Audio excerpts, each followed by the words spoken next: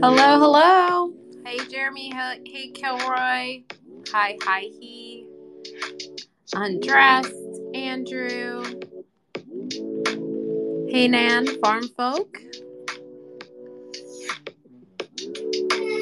Hi, Zia. Thanks for joining. We'll get started in a few minutes.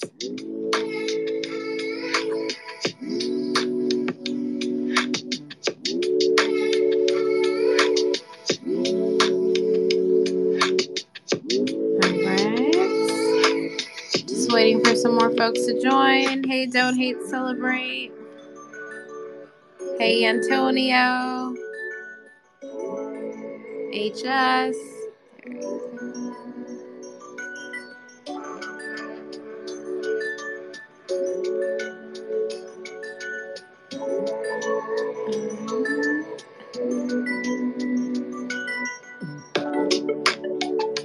All right, we'll get started in a few.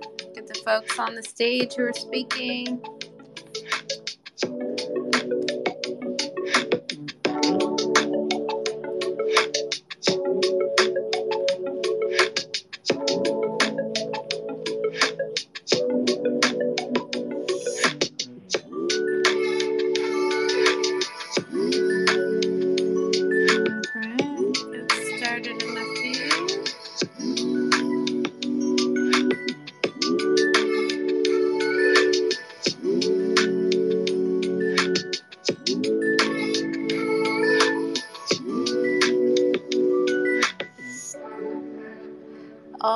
All right. Let's see if we have everybody here. So I know we have Byron Burt and we have Captain Alchemist. Is everybody here? You can just raise your hand.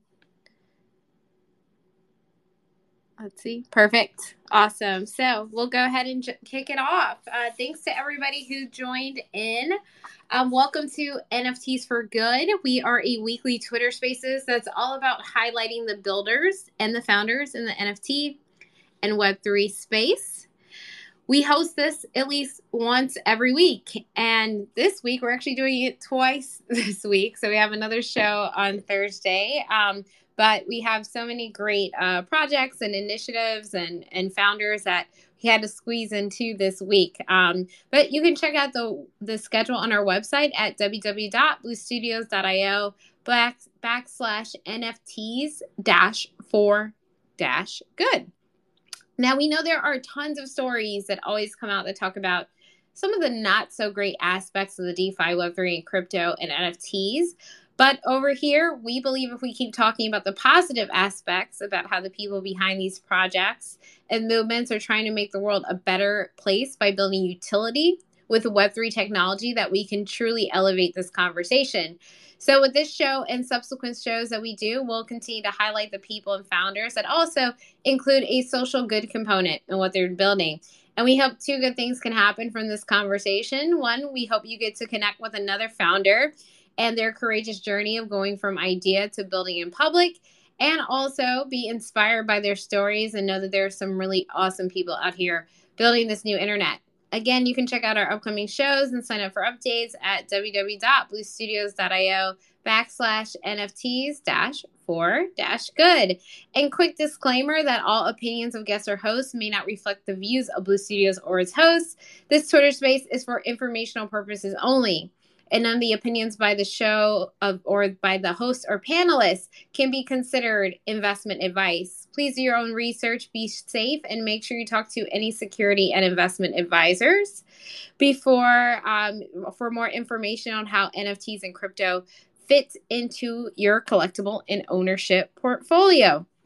Now, this show is being recorded so we can have it on the website and other places to promote future shows. And just so you know, we have all of our past episodes live on the major podcasting platforms. So just search for NFTs for Good on Apple, Spotify, and Amazon Music. Quick intro before we do a quick intro of our guests today.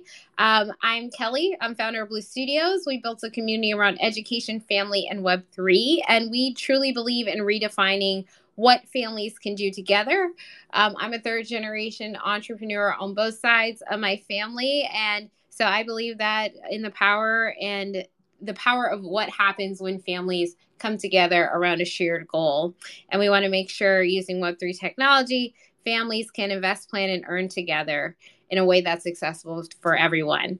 And a big part of what we do is around coming up with an innovative approach to educating and inspiring families to learn together, but also to onboard more families in a safe way to Web3.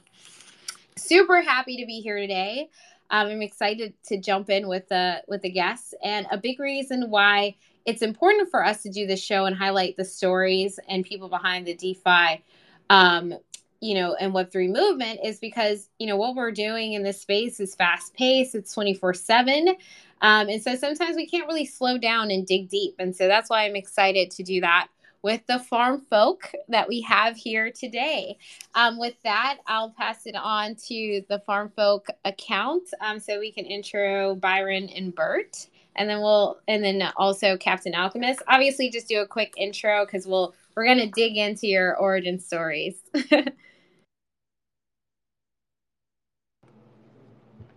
Well, hello, everybody. Hi. Thanks for having us on. We're really excited to be here tonight. I'm Byron. I'm Bert. And Cap is our beloved project manager and marriage counselor. That's a whole different story. He picked the second hat. He just was like, I'm going to do this for you guys. All right. Captain Alchemist, come on and say hi.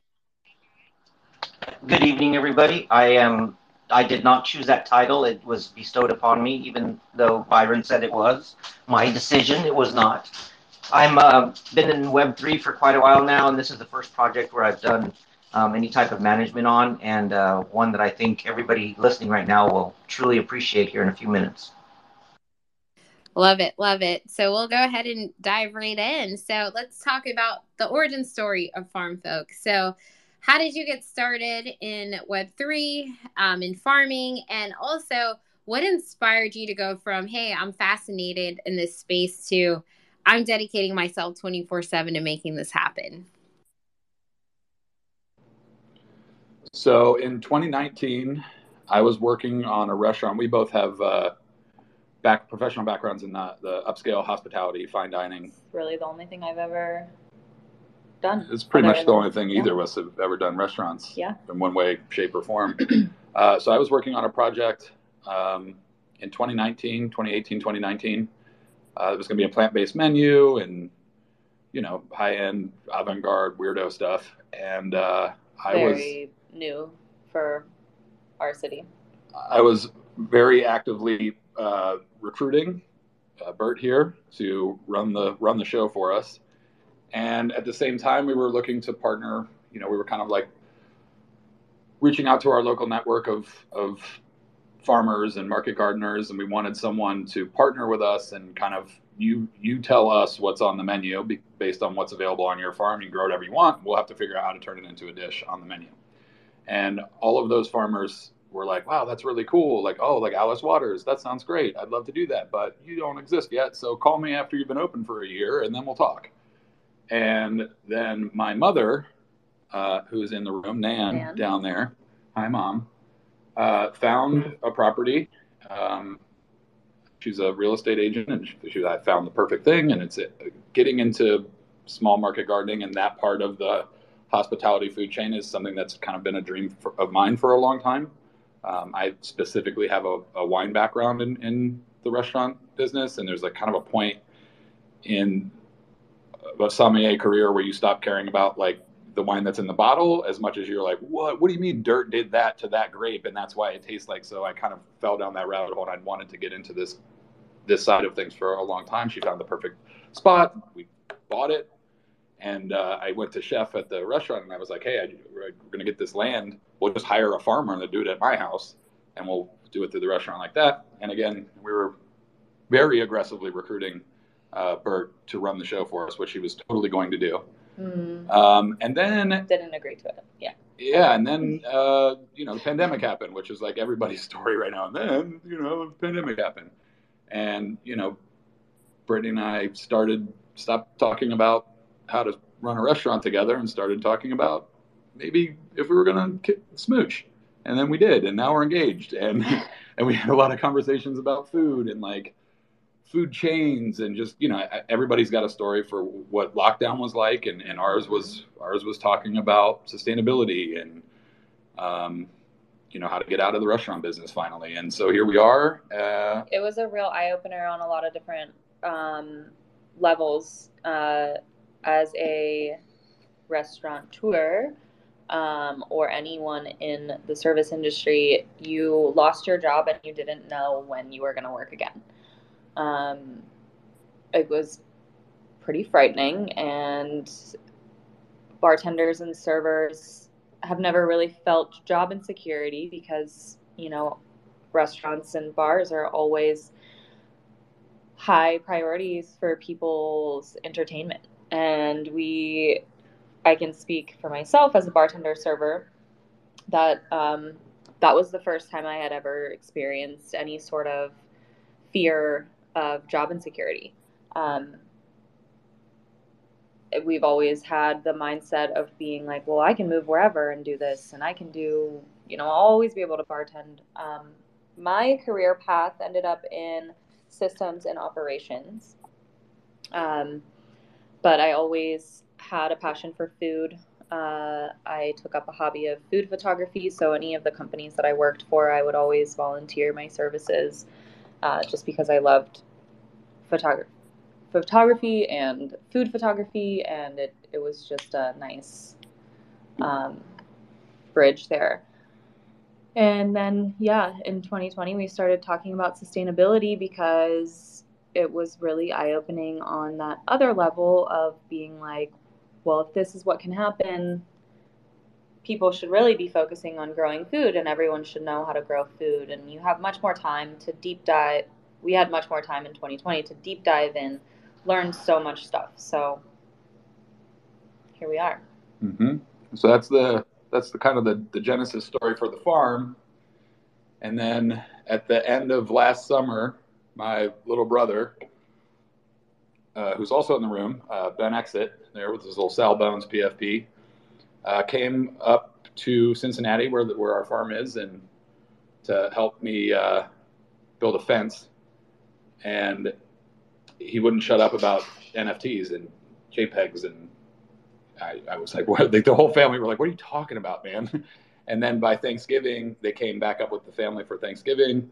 You know, we did the whole family dinner thing. And then after the kids were all in bed, cracked a couple bottles of wine. He was like, all right, listen, here's how it really works. And, you know, he kind of like, that's the moment that he onboarded us and the light bulb went on. And it kind of started as just a way to like, hey, the way the NFT world is right now, you guys could sell a couple NFTs. We do something kind of fun.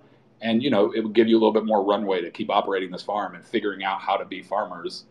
You know, because we took this field that was just a dead, old, completely compacted, you know, sunburnt field, and we built everything we've got now, thousands of square feet of regenerative agriculture, all the other outbuildings and infrastructure that we've put in place over the last couple of years. We do it all ourselves with the help of like friends and family.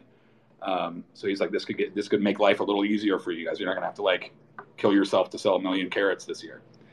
And he shipped back off with his family back home, and we got to talking, and we came up with the idea for this project, which, you know, wasn't something we thought we were going to do, and we can get into a little bit more about what the project is, but you know, we brought the idea to Ben. He was like, this is amazing. He was like, the space really needs something that's got some authenticity, that's real.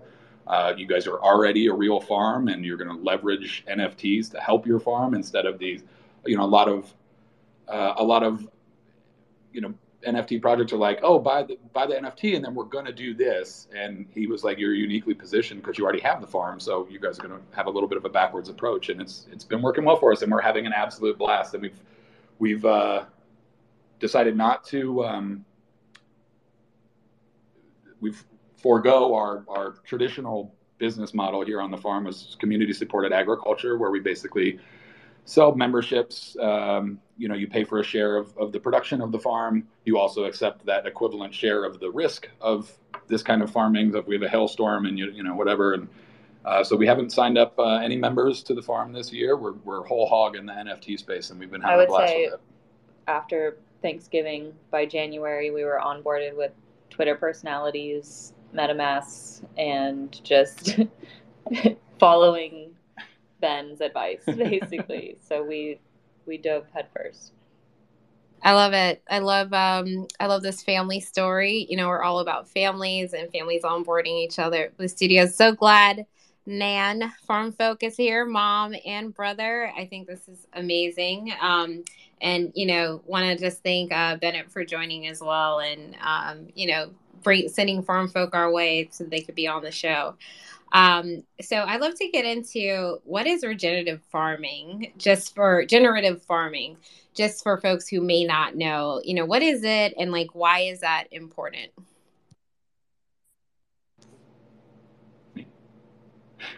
Okay, I'll try to keep this concise, which I'm admittedly not very good at.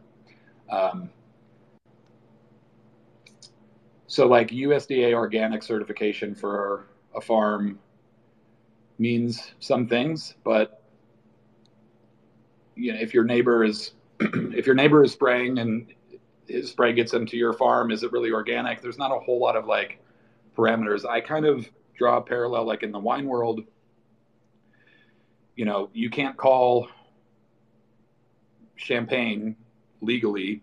You can't call champagne unless it's made from a handful of different grapes in a specific region and a specific blend. It has to be like bourbon. People are familiar with bourbon. It has to be this much corn. It has to be this kind of aging. There's a lot of regulation around that stuff. Regenerative agriculture, permaculture, biodynamics. It's kind of a philosophy or a practice, is more than it is like a regulation. There are some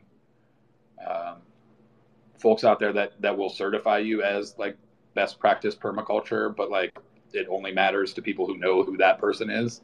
But the brass tacks of it is we don't use any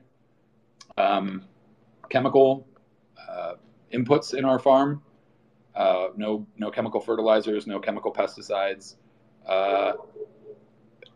Our job as farmers is to kind of nurture the dirt. We work the soil, and then the soil grows plants for us.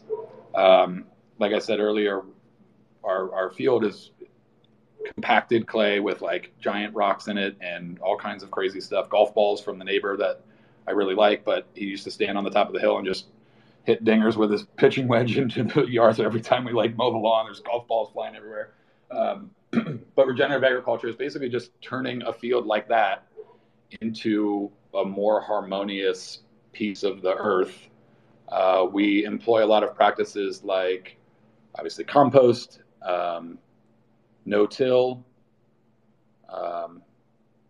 We don't add those chemical fertilizers. We don't use any chemical insecticides. We do a ton of companion planting. So we're trying to essentially build a little ecosystem that at the end of maybe 8 or 10 seasons will be kind of a closed circuit, right? So you think about things like, oh, we have a snail problem in the garden. Like, well, let's get some ducks, because ducks will eat 1,000 snails a day each. So they'll take care of that problem. Well, now there's too much, duck waste in the pond. So what are we going to do there? Okay, we got to put these plants in there. So you're trying to build this closed loop where everything is taking care of itself, and you, as the farmer, just help it do what it already naturally wants to do, which is a huge departure from like traditional agriculture today. That makes sense. So basically, like, what's the best way to create like a kind of a self-sustaining ecosystem around whatever you're farming? And as a result, you're improving, the soil fertility, right? You're making sure that when you're creating foods that are, that not every tomato that is grown, for example, is as nutrient dense as it should be, right? So we could think that we're eating healthy, but if we're not eating from a regenerative farm, we might not be getting all the nutrients that we think we're getting from that fruit or vegetable. Is that also what the benefits are of regenerative agriculture are as well? Most of the foodstuffs that are in the supermarket or big commercial growers, they're selecting their varieties or the hybrid strain of corn that they're growing for a specific purpose, where they want to get the most yield of their tomato, right? I want to get the most tomatoes, most pounds of tomatoes, because I sell my stuff by the pound, or I want to get the most quantity of tomatoes, right? It's like wild to think. And in the restaurant business, you're talking to these farmers, no one is selecting for taste. No one is necessarily selecting for nutritional value in a traditional commercial market. But farmers like us are working towards those ends. And that's not to say that, we're not here we have opinions about how agriculture should be done, but we're not here to ever, judge another farmer for the way that they do their thing, because we're all feeding the world, and we need, right now in 2022, with 8 billion people on the planet, we need all the agriculture that we've got to figure out how to get to the next step that's more sustainable for everybody. Totally makes sense. And so I'll go to the next kind of question that we're kind of naturally going toward, which is, so how are you using the FarmFolk project and NFTs to really evolve the traditional way that folks access CSAs or community-supported agriculture?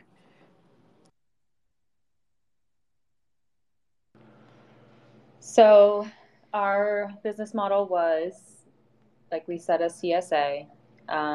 When Ben came to us with this idea, one of the things that kind of really flipped on the light switch for us was when he compared it to Patreon. And through the sale of our NFTs, we hope to put that money back into our community. We hope to fund the farm so that instead of doing this CSA model, we are able to work with local organizations to donate the food that we grow.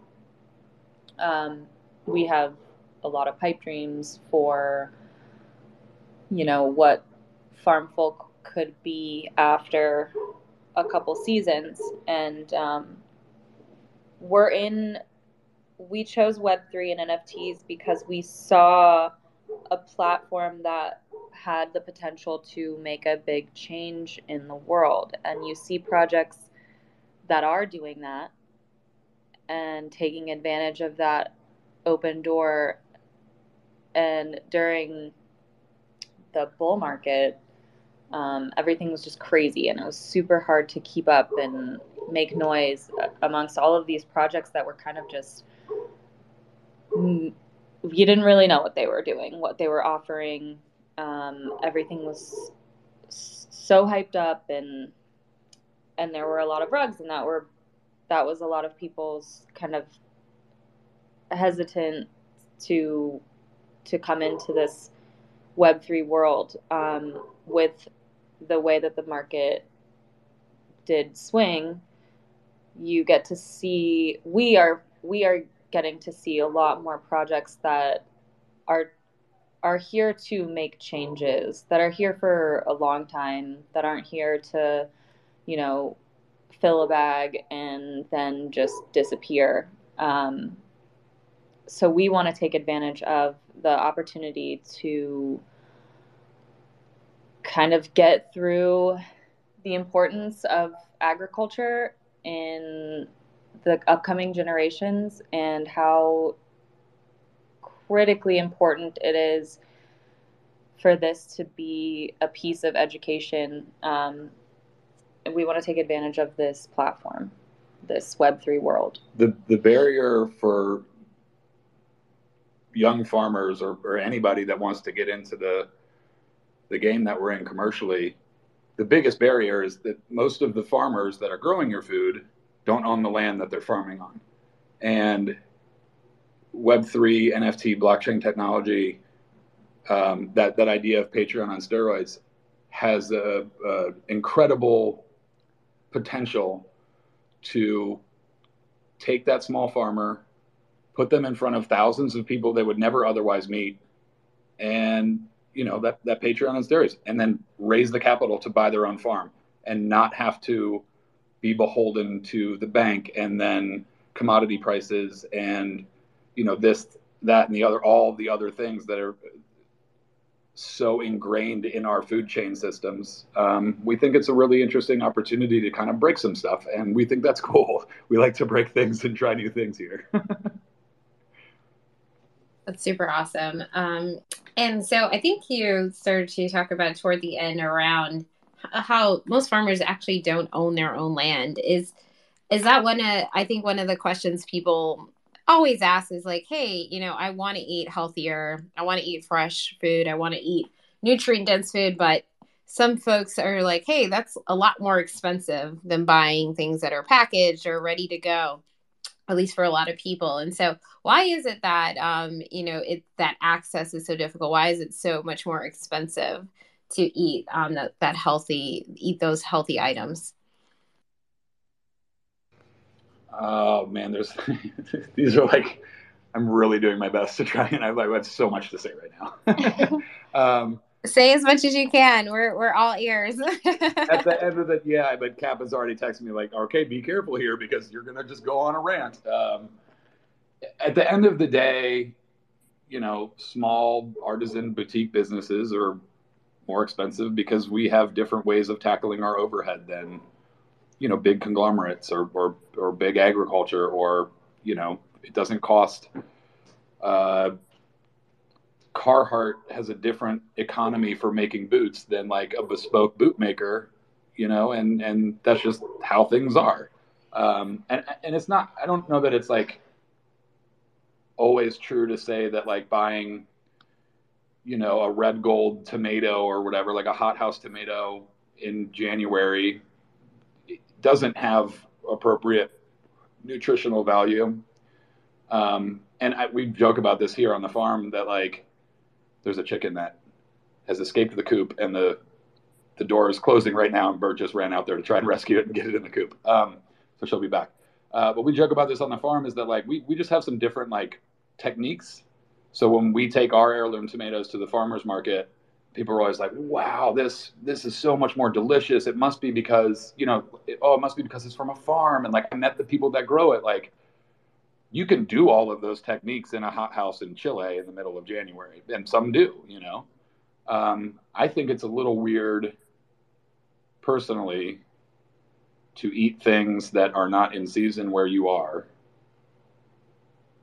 because I can't really ever wrap my head around the idea that like this tomato was grown in Chile because it's in season there, and then it was shipped over here to be packaged, and then it was back to this place, and now it's in Ohio, and I bought it for, however much money I paid for it to make a caprese salad in February. Like that just feels weird to me, and I think we'd have a better relationship as humans with our ecosystem and with all the other biomass that exists on this planet if we better prioritized harmony with those natural systems instead of, because the real answer to your question is like money, get that money. And if the people that are supplying the food to the populace are more concerned, or frankly only concerned with that dollar, then there's not really an incentive to be concerned with like public health or nutritional value or very last on the list, like, does this taste good,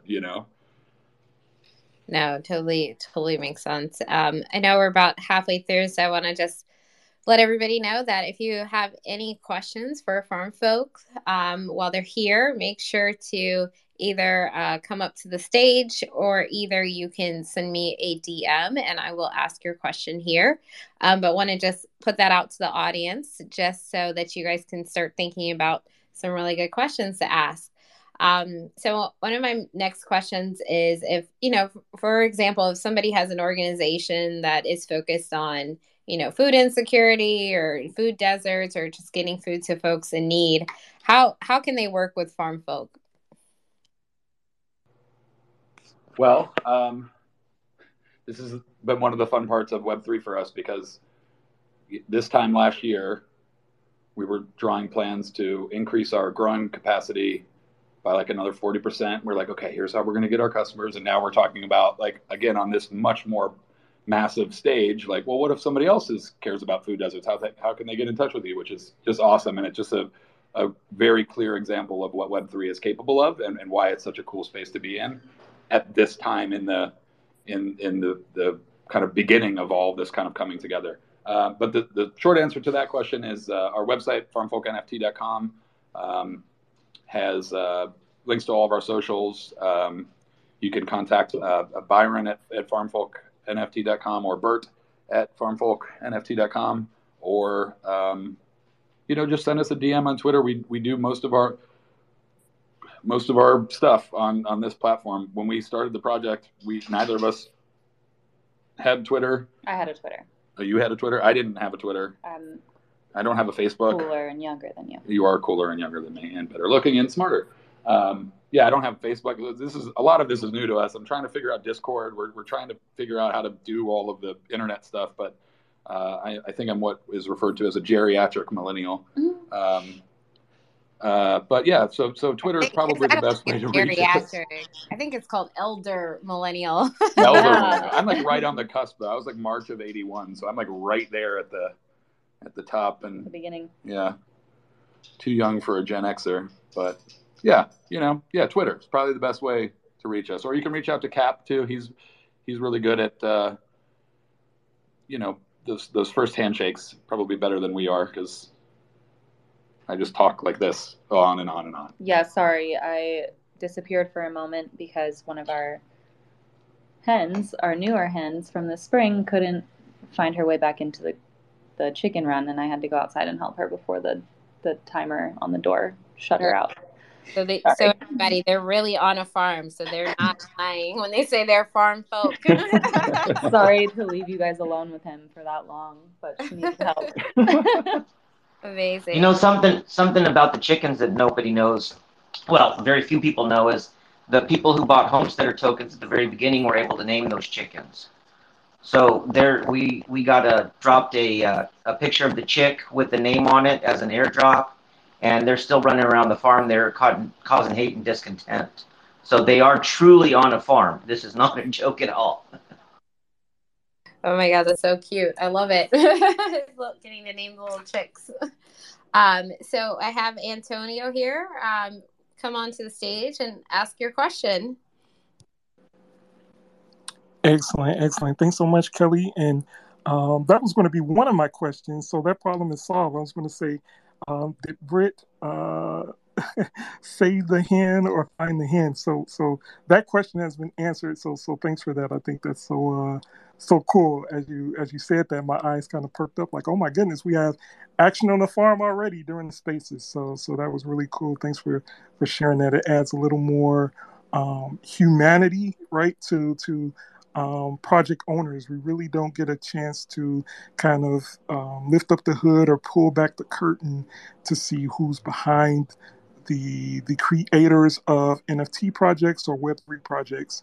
And this is really, really cool to see. So thank you, Kelly, for this platform, and thank you, Byron, Britt, and Captain Alchemist, the AKA Marriage Counselor, for joining the spaces. So this is really great. So having said that, I am from the Midwest as well. I know that farmers and food producers are an incredible resource because you are the ones growing the food. And I think it's safe to say that we might not meet farmers that don't take pride in their work, and just based on what you all have shared here thus far is really encouraging, and we can really see that you all not only take pride in it, but you're also trying to create an ecosystem on your farm and also give back to the community. So I applaud you for that. So I do have two questions. One is, how did you all decide on the kinds of produce that you're going to grow throughout the year? I really would like to know that. And then my other question is, and feel free to be as biased as you want because I know family is in the room here, but what is your favorite farm food or recipe that you've grown or have, if you haven't grown any yet on the farm, I still am curious to kind of pick your brains and kind of know what your favorite food or recipe is with regarding like farming foods? Thanks so much. Excellent question. Like I said, this is our third season. Actually, I don't know if I said that. Um, but this is our third season of trying to heal the soil and test out what we're able to do. In 2020, when I first was just kind of coming around and seeing what Byron was working on, and I would just, this was the only place that I was able to escape my house during quarantine. I would pop in and see what he was working on, and he had a very experimental approach to handling what he was going to grow, which I thought was really cool. And it's been a lot of fun. We've kind of taken that method and ran with it. One of the smartest things to do that we have found is take notes. But of course, like every year is different. So we've run a lot of experiments, but sometimes it doesn't really work the same as it did last year. For example, it doesn't always work the same as it does the prior year. For example, last year we were extremely successful in growing cucumbers, and we were like, awesome, we're great at growing cucumbers and tomatoes. We should do this. So then we plant the cucumbers this year, and we had extremely heavy pest pressure from cucumber beetles. So one of the most valuable lessons that we have learned, and something that was kind of hard I can definitely say very hard for me to learn patience with, is the fact that we can't correct anything until the following year. If we're lucky, we can correct something that we did in the spring. We have an opportunity to correct it in the fall based on how the weather is. But so with the cucumbers, we're like, okay, we're going to have to try not growing them at all next year. Hopefully when the cucumber beetle eggs hatch, they come out of the ground, they don't have anything to eat, then they're gone. The following year, we'll be able to plant cucumbers again. So you might hear farmers talk about it's super important to rotate your crops. We think this is probably one of the reasons why that's super important. And different plants give back nutrients into the soil that other plants need. So companion planting has been a lot of our research as well. But short answer to that question is we're still kind of figuring that out, and every year is different, and it continues to get hotter. So you kind of have different obstacles every year, and you kind of just have to roll with it. We've grown a lot of tomatoes. We've grown a lot of squash, herbs. But what we have found in the biggest piece of valuable information that we have found this year is that our soil responds extremely well to companion planting in excess. So a lot of times you hear companion planting, like plant some basil with your tomatoes. This year we tried one 30 foot by 100 foot block with probably about 10 different kinds of plants. Well, it's more than that. I mean, there's 13 different kinds of plants, but like within that, there's 13 different kinds of tomatoes. So to keep it on a somewhat visual scale, like 10 different kinds of plants, and we planted all of them together, and they're thriving. They're doing great. Some plants keep pests away. Some plants provide shade, and some plants provide ground cover. They seem to be working extremely well together. So an awesome thing that we came to agree on this year is that is something that we're going to dive into. I'll just add for that first question of yours, and also like thank you so much for coming out tonight and hitting us with some cool stuff. We love talking about this stuff. So if you ever want to catch us in the DMs or in our Discord too, we love talking about this. We have some resources in our Discord that answer questions like this. There's a book club in the Discord where everybody that's there is like, oh, I read this or whatever. We post articles, YouTube videos, stuff like that in there. But I would just add that if you're anyone that's thinking about getting into even just like, more than growing one tomato plant on your back porch, if you're thinking about putting a garden in, there's kind of two schools of thought or two approaches when you're starting out what to do. The first one is research and learn what will be successful for where you are and your hardiness zone and your elevation and how much sun you get and whatever. And they go, okay, well, I've got a perfect spot for cucumbers. And you can do that. And you can grow enough cucumbers to take them to your farmer's market and pay your summer water park bill with that extra income or whatever. The other school of thought is grow all kinds of stuff and see what works. And we're fortunate enough to be in a position where we kind of adopted that second one. We're like, let's just grow a ton of different stuff and see how the land responds to it, see what works here and what doesn't here. And then we can learn about, there's this idea of microclimate because we're in zone 6B here. And, the Farmer's Almanac, and there's just millions of different websites about what to do in zone 6 or zone 5, or this doesn't work there, this doesn't. And then there's some guy on Instagram that's like, hey, you're not supposed to be able to grow lemons here, but look what I'm doing, So there's no rules to any of this stuff apart from like plants need nitrogen and, phosphorus and calcium and whatever, but you can manage all that stuff in your farm. So we took that second route and just kind of threw as much against the wall as we could. And like Bert said, companion planting, the garden specifically that she's talking about from this season is a technique just like the Three Sisters, which is a ancient Native American, Mesoamerican agriculture practice where you grow the first sister is corn. You put the corn in, and then once the corn is tall enough, has enough of a head start, you put some beans in there so that the beans, runner beans, pole beans, so the beans have something to climb as they start to grow. The beans pull nitrogen from the air and fix it into the soil, which feeds the corn. And then you put some squash in, and the squash leaves are really big, and they keep the soil temperature down so that the beans and the corn can go up.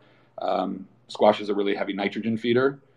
Traditionally, you use like knobby squash, like the kind of the decorative stuff that you see around Thanksgiving, because critters that want to get out the corn don't like to walk on that stuff. And most of the squash varieties have some little spikes on the leaf stems, and so they're all working in harmony together. But we went a little off the deep end with that garden, and there's actually 7 sisters in our garden. So there's watermelon, there's other curcubits, there's squash, there's corn, there's sunflowers in there. And all of those plants are all in the same biochemical harmony, but they're all bringing a little bit of something else to the table too, right? Like, okay, well, we have squash to keep the raccoons and the field mice and all the little 4-legged critters from climbing the beanstalk, climbing the corn stalk and getting at the corn, but what about birds? Okay, so now the birds are coming for the seeds that are in the sunflowers and leaving the corn alone, right? So, and the sunflowers pulling all kinds of whatever might be in our soil that we don't want there.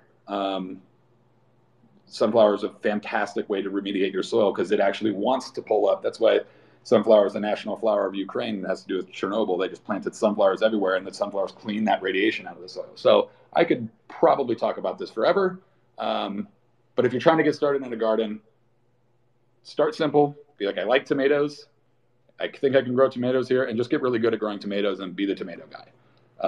If your land is suited for cucumbers, be the cucumber guy. If you hate cucumbers, be the pickle guy. Whatever you want to do, or just play around and have fun with it. And if you have more questions and want to hear me rant about this, just hit me in the DMs or jump in the Discord and blow me up because I'd be happy to answer it. As far as the recipes go, yeah. We kind of just try to use everything to its full extent. So if we pull carrots and we roast carrots, we're going to take those carrot tops and make pesto. We try to use the whole plant, but also just keeping things extremely simple. There's Byron mentioned the book club channel in our Discord. There's a book that we have really enjoyed by Jeremy Fox, and the recipes in there are just extremely simple, light amount of cooking, because as we all know, or maybe we don't, but if you cook a vegetable to a certain extent, you're losing a lot of the nutrition.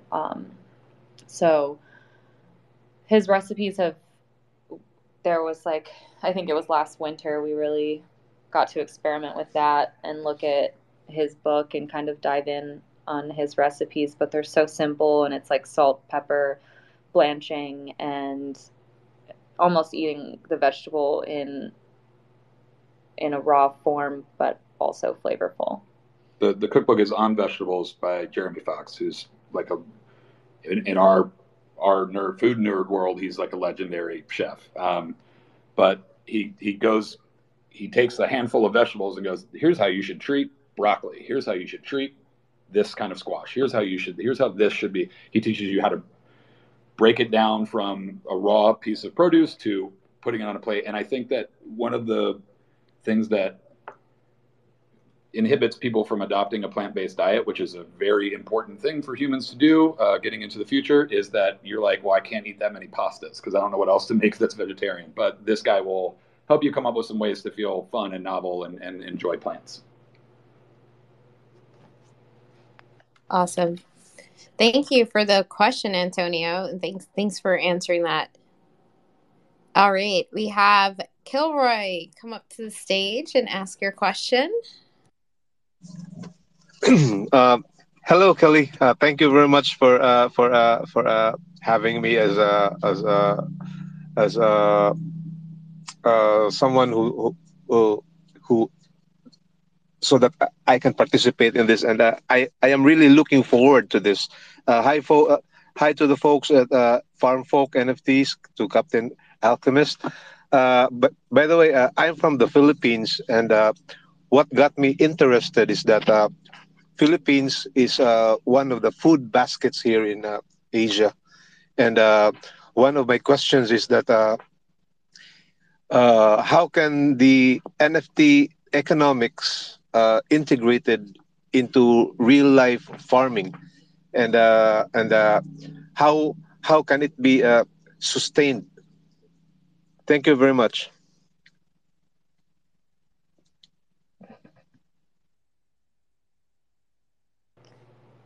Yeah, thank you very much for coming up, Kilroy. Thanks for your question. We're happy to meet you. I mean, I think the simplest point to make here is that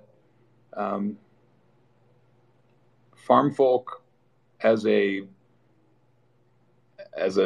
venture, a revenue generating venture for us as a business, has the potential to raise enough capital for the farm that we can sustain its well-being and its health, and give us advantages as agriculturists that we wouldn't otherwise have in the same time scale. We only have so much land under production. We can only sell our product for what we can get for it. But because Web3 allows us to meet people in the Philippines who have an understanding of how this sort of stuff works and how different economies are impacted, if you pick up one of our NFTs, that money is going to go directly into the farm, right? So we have our homesteaders that we said they're kind of sponsoring the chickens, and we let them name them, and we minted those little pictures. But also, we the day before I went to spend about $1,000 upgrading our apiary for our bees, someone bought a homesteader, and the receipts were almost exactly the same amount of money. And so we were able to put in a huge pollinator habitat for our bees. That's all native plants. And it was a wash, right? I mean, it was like sold the homesteader for 0.24 ETH.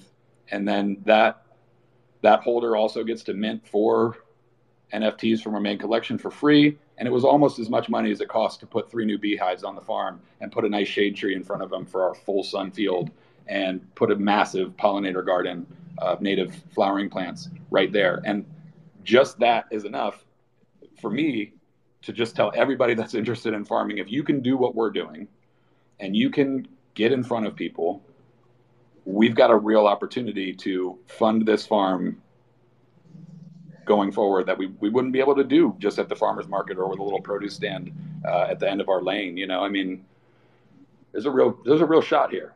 Our original business plan, if you would have asked me that question last year when we were working on what our business plan for 2022 was going to be, we've shaved 4 years off of our outlook by what we hope FarmFolk is going to be able to accomplish for us. Awesome. I will be really looking forward to your project since part of the Web3 space is about real world adoption, and farming is very much highly candidate for this movement. And again, thank you very much for joining in this space, and looking forward to your project. Thank you very much. Thank you, Kilroy. Very nice to meet you. Thank you. Thank you for the question, Kilroy. So we had another question that was sent to us. So this is from HoloWeb3.x. The question is, any plan to partner with other farms in other countries, particularly tropical countries? So NFT FarmFolk have utility at many areas.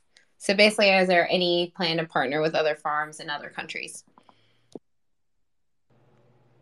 Okay, so again, that's a long-term goal. Yeah, that's something that we talk about daily. We like we said earlier, we're new adopters to Web3. We're new adopters to social media. I mean, I am. But we've also been gifted so many amazing resources in the space that a lot of other projects like us wouldn't have the opportunity to get in where we got in. But I think Web3, where it is right now, people are so eager to help each other out, right? And that's something that, like, in the past in my entrepreneurial career, you see some of it, but I've never seen anything like this where the other team is like, yeah, hey, you help me do this and I'll tweet that out for you and let's build together. Like, everybody is so eager to help each other get going. And one thing, we're still in a position to be trying to take things day by day because this is new to us and we're building up to launching our main collection here very soon. And but when we have a little wine on the porch at the end of the long day, like, the thing that we talk about is, wouldn't it be cool if we could do exactly what the questioner is asking? What if we could use this project to incubate other small farms? And what if we could sponsor their NFT production? What if we could connect them to artists? What if we could pay their marketing team? What if we could pay their the dev team? What if we could introduce them to the network that we've built? And now your farm in Costa Rica is a FarmFolk farm, right? And we've incubated you and we're going to help you onboard and get moving. So I think we've talked a lot about what's next for FarmFolk once our project is minted out and we're super successful, and we're buying just the very best sweet potato slips we can find, and maybe some new boots. What does it look like? What do we do next? What's the next thing for FarmFolk? And I think we've settled on exactly what the question asker is bringing up is how do we help other farms in any part of the world do what we're trying to do now. That's amazing. Thank you for the question. Halloween, I think is Halloween X. So my next question for you guys is, a lot of people, including folks who are tuned in today, want to start something or start an NFT project in Web3, but they're, not sure where to start. They're not sure if they have any relevant skills. What would you say to those folks? There are no rules. This is and kind of piggybacking on the last answer, this is such a huge space, right? We're reaching way, way more people with this project than we would have with our original CSA model. We were talking about with each other, like, oh man, we're going to have to get out there and talk to our friends, talk to our communities. Our friends are going to have to talk to their friends. But there is no mold, and it kind of trips us up still. But we remind ourselves that there aren't any rules. This is so new in the grand scheme of things. When you look at Web 2 and its development and its timeline, and then you look at Web 3 and you're like, we're so we're so early in what could be. So I would say follow your gut, follow your passion, and bounce ideas off of your community. I'm big on asking our community what they want to see from us. Communicate with them because you want to know what they want to see from your project. So just ask them. But the biggest thing I would say is that there are no rules, because sometimes we'll be like, oh, well, what's the right way to do this? And what's the right way to do this? And we have to remind ourselves that, like, there isn't a mold to do this right. All of the best practices that exist in the space of how to build and launch an NFT project are like a year old, right? It's sort of like, well, that's what Yuga did, so that's what we should do, you know? So it's like, we're all so early. So yeah, I definitely agree with Bert here. Just go for it. Ask questions, punch up. You know, we do a lot of like bothering bigger projects and be like, hey, what, do you guys think this would be cool? You know, but like I said earlier, like I've never experienced in my 20 years of entrepreneurial endeavors, I've never experienced a space where people are so eager to help each other out, right? I mean, I come that fine dining world, like you got people making fake reservations at your restaurant on Saturday night so that like they can mess up your night and then you're booked and they can attract business to their own restaurant. It doesn't work like that in most of the rest of the world. So, believe in your project and be honest about who you are and what you're up to, and you'll find your tribe. I mean, there's a lot of people here asking that same question. So if we're all talking about it together, we're going to figure out the answers. Awesome. And also, I would love to learn or to hear more about like kind of both of your vision for the future. So where do you see the broader role of like crypto, NFTs, Web3, and on all their impact? Where would you like to see the space go?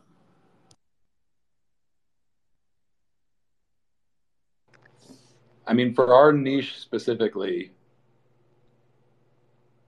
when you listen to like, Bitcoin maxis or like crypto maxis talk about use case and like, a lot of people are always saying like, oh, NFTs solve a problem, or an answer to a question that no one's asking or whatever. And oh, well, mass adoption this but everybody had to tighten their belts the last few months because inflation was worse than we expected it to be in the States, 8% or something like that. But there are countries in the world where inflation just like hangs out at 78%, right? And so peer-to-peer resource transactions on a global scale have the ability to change things for a lot of human beings. There's obvious barriers to that, right? Because like it needs to work securely on a cell phone, and not everybody has a cell phone in a country that's got 78% inflation year over year. There's insecurity and instability everywhere. There's a lot of bad actors in this space at the moment. But I mean, if you're talking about like the zoom out,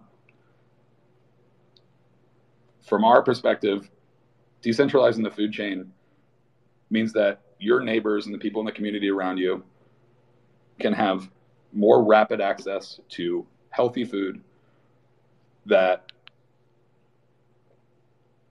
regenerates soil health. I mean, we've got like 60, 70 years left of topsoil globally if we keep doing things the way that we're doing. And I didn't come here tonight to rant and scare anybody, but like it's a big problem and we need to be addressing it as a human society, as a human, culture. And for us, WebChain, Block3, crypto has the opportunity to sidestep a ton of the barriers that are in the way of getting that problem solved. No, I'm glad you, I know you said you don't want to alarm folks, but no, that's good information. I think more of us need to hear. And the fact that you've been able to come up with a solution to address that problem is amazing. And, I'm excited to see the future of what you and the FarmFolk are building. So want to wrap this up by asking, hey, is there any new alpha or something that's on your roadmap that you can tease today? Anything that's coming next? You broke up a little bit for us in that question. Can you repeat it? Oh, no problem. So is there any new alpha or something that's on your roadmap that you can tease today? Anything that's coming next? And I'll actually add one more thing. Would also like to ask, end with an ask as well. So how can the audience support you? Okay, so. Well, we pinned a couple tweets to the top. One is our Medium article. So you can learn a bit about us there, but I think we've shared most of it. There's a link to our temporary Discord invite in the pinned tweets at the top there. So obviously, give us a follow on Twitter, jump in the Discord and say hi. Take a look at the Medium article. One of our kind of earliest friends in the space, something that he's really known for is saying retweets are free, right? People, you see that retweets are free. So we'd love to have anybody that's in the room tonight check out that Medium article or join the Discord and give us a retweet on the Medium article and let your friends know that we're here and that we're trying to help and that you can help too. As far as alpha and things that are coming up soon, I should probably plug that we minted 50 VIP early supporter tokens in March. Those are our homesteader art. That's our PFP. There are only 50. It's unique art for the collection. It entitles the holder to 4 free mints from our main collection, which is impending. We're having lots of discussions about when to announce the date. It's very stressful. But also, because those are our VIP early access tokens, when we start coming up with new utility and special perks, and we like to talk about like, well, let's build some tiny houses and invite homesteaders to stay here for a weekend or whatever we end up coming up with. Homesteaders are going to get first crack at that. Things like discounts in the merch store or deeper discounts or whatever it ends up being. And we are currently at, I think, 12 of those left. So mint is coming very, very soon. And if you want to get in early, we would love for you to pick up one of those homesteaders. They're at 0.24 on our OpenSea, which you can find on our 13 left. website. Yeah, 12 or 13 left. But a quarter ETH is steep for a lot of people too, so we're just as happy with one of those retweets. But you get 4 NFTs out of the first season. So. Yeah, and you get Bert's personal cell phone number. No, I'm just kidding. She'll give you mine. We'll give you Cap's. If you buy a homesteader from this room tonight, we'll give you Cap's cell phone number, and you can become best friends with him. But yeah, so we're just as happy with a retweet or a DM or whatever. We like to have fun.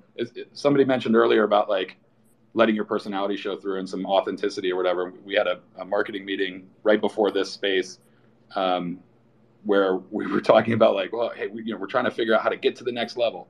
And we admitted that we basically built everything we've got so far as a following and a community by like arguing with strangers on the internet about like what old-timey candy tastes better, So there's like Bert said, there's no rules. We're having a lot of fun with this, and we would just mostly like for you to have fun with us.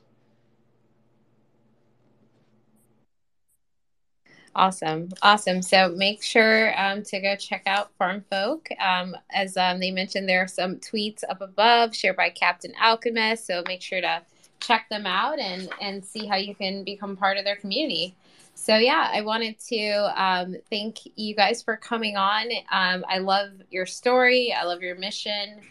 I'm big on, everybody having access to quality food. And, being educated on, what we put in our bodies at all times. It's something that, I think a lot of us overlook, but it's something that is very important for, ourselves and our families. So thank you for bringing your family into the Web3 space and everybody working together to really achieve such an amazing mission and goal. And I know there are a lot of folks here who are here to learn from you guys, but also to get an Unstoppable Domain $50 credit. So if you're listening right now, make sure to go ahead and screenshot your attendance here. So I'll give everybody a second to screenshot that they are in the room right now. Make sure to do that. And then after you screenshot, please DM Blue Studios Labs, which is inside of the spaces right now. So make sure to screenshot, click on the little gear with the ring around it, kind of like a Saturn ring. And press send direct message and make sure to include that screenshot. And then we'll send you the updated directions on how to redeem your Unstoppable Domains credit, $50 credit for attending here today. So yeah, I just want to thank Bert and Byron and Captain Alchemist for joining us tonight. Thank you again for sharing your story. Thank you again for doing the work. I don't think everybody really knows the amount of work it takes to be an NFT project founder and just how much time, energy, money. And then in addition to running an NFT project, you guys are also farmers. So you are definitely gluttons for punishment in terms of workload. So thank you for, combining both of your passions and doing that. So appreciate it. Thank you so much for having us on tonight, Kelly. We're excited to meet some new faces. Thank you for the familiar faces that came out to support tonight. Great questions. Yeah, also. Great questions. Thanks for putting me to the ringer. Cap's going to have a bunch of notes. He loves when Spaces hosts grill, hit the hard ones. And thank you to the guests that asked questions. And thanks, Mom, for making me be alive. Yes, thanks, Mom. Thanks, Mom, for helping out. That's pretty awesome. So yeah, thanks everybody for coming. Make sure to screenshot that you were here and DM Blue Studios Labs. And make sure to send that screenshot to show your attendance. Again, this is NFTs for Good. We are weekly Twitter Spaces. It's all about highlighting the builders and founders in the NFT and Web3 space.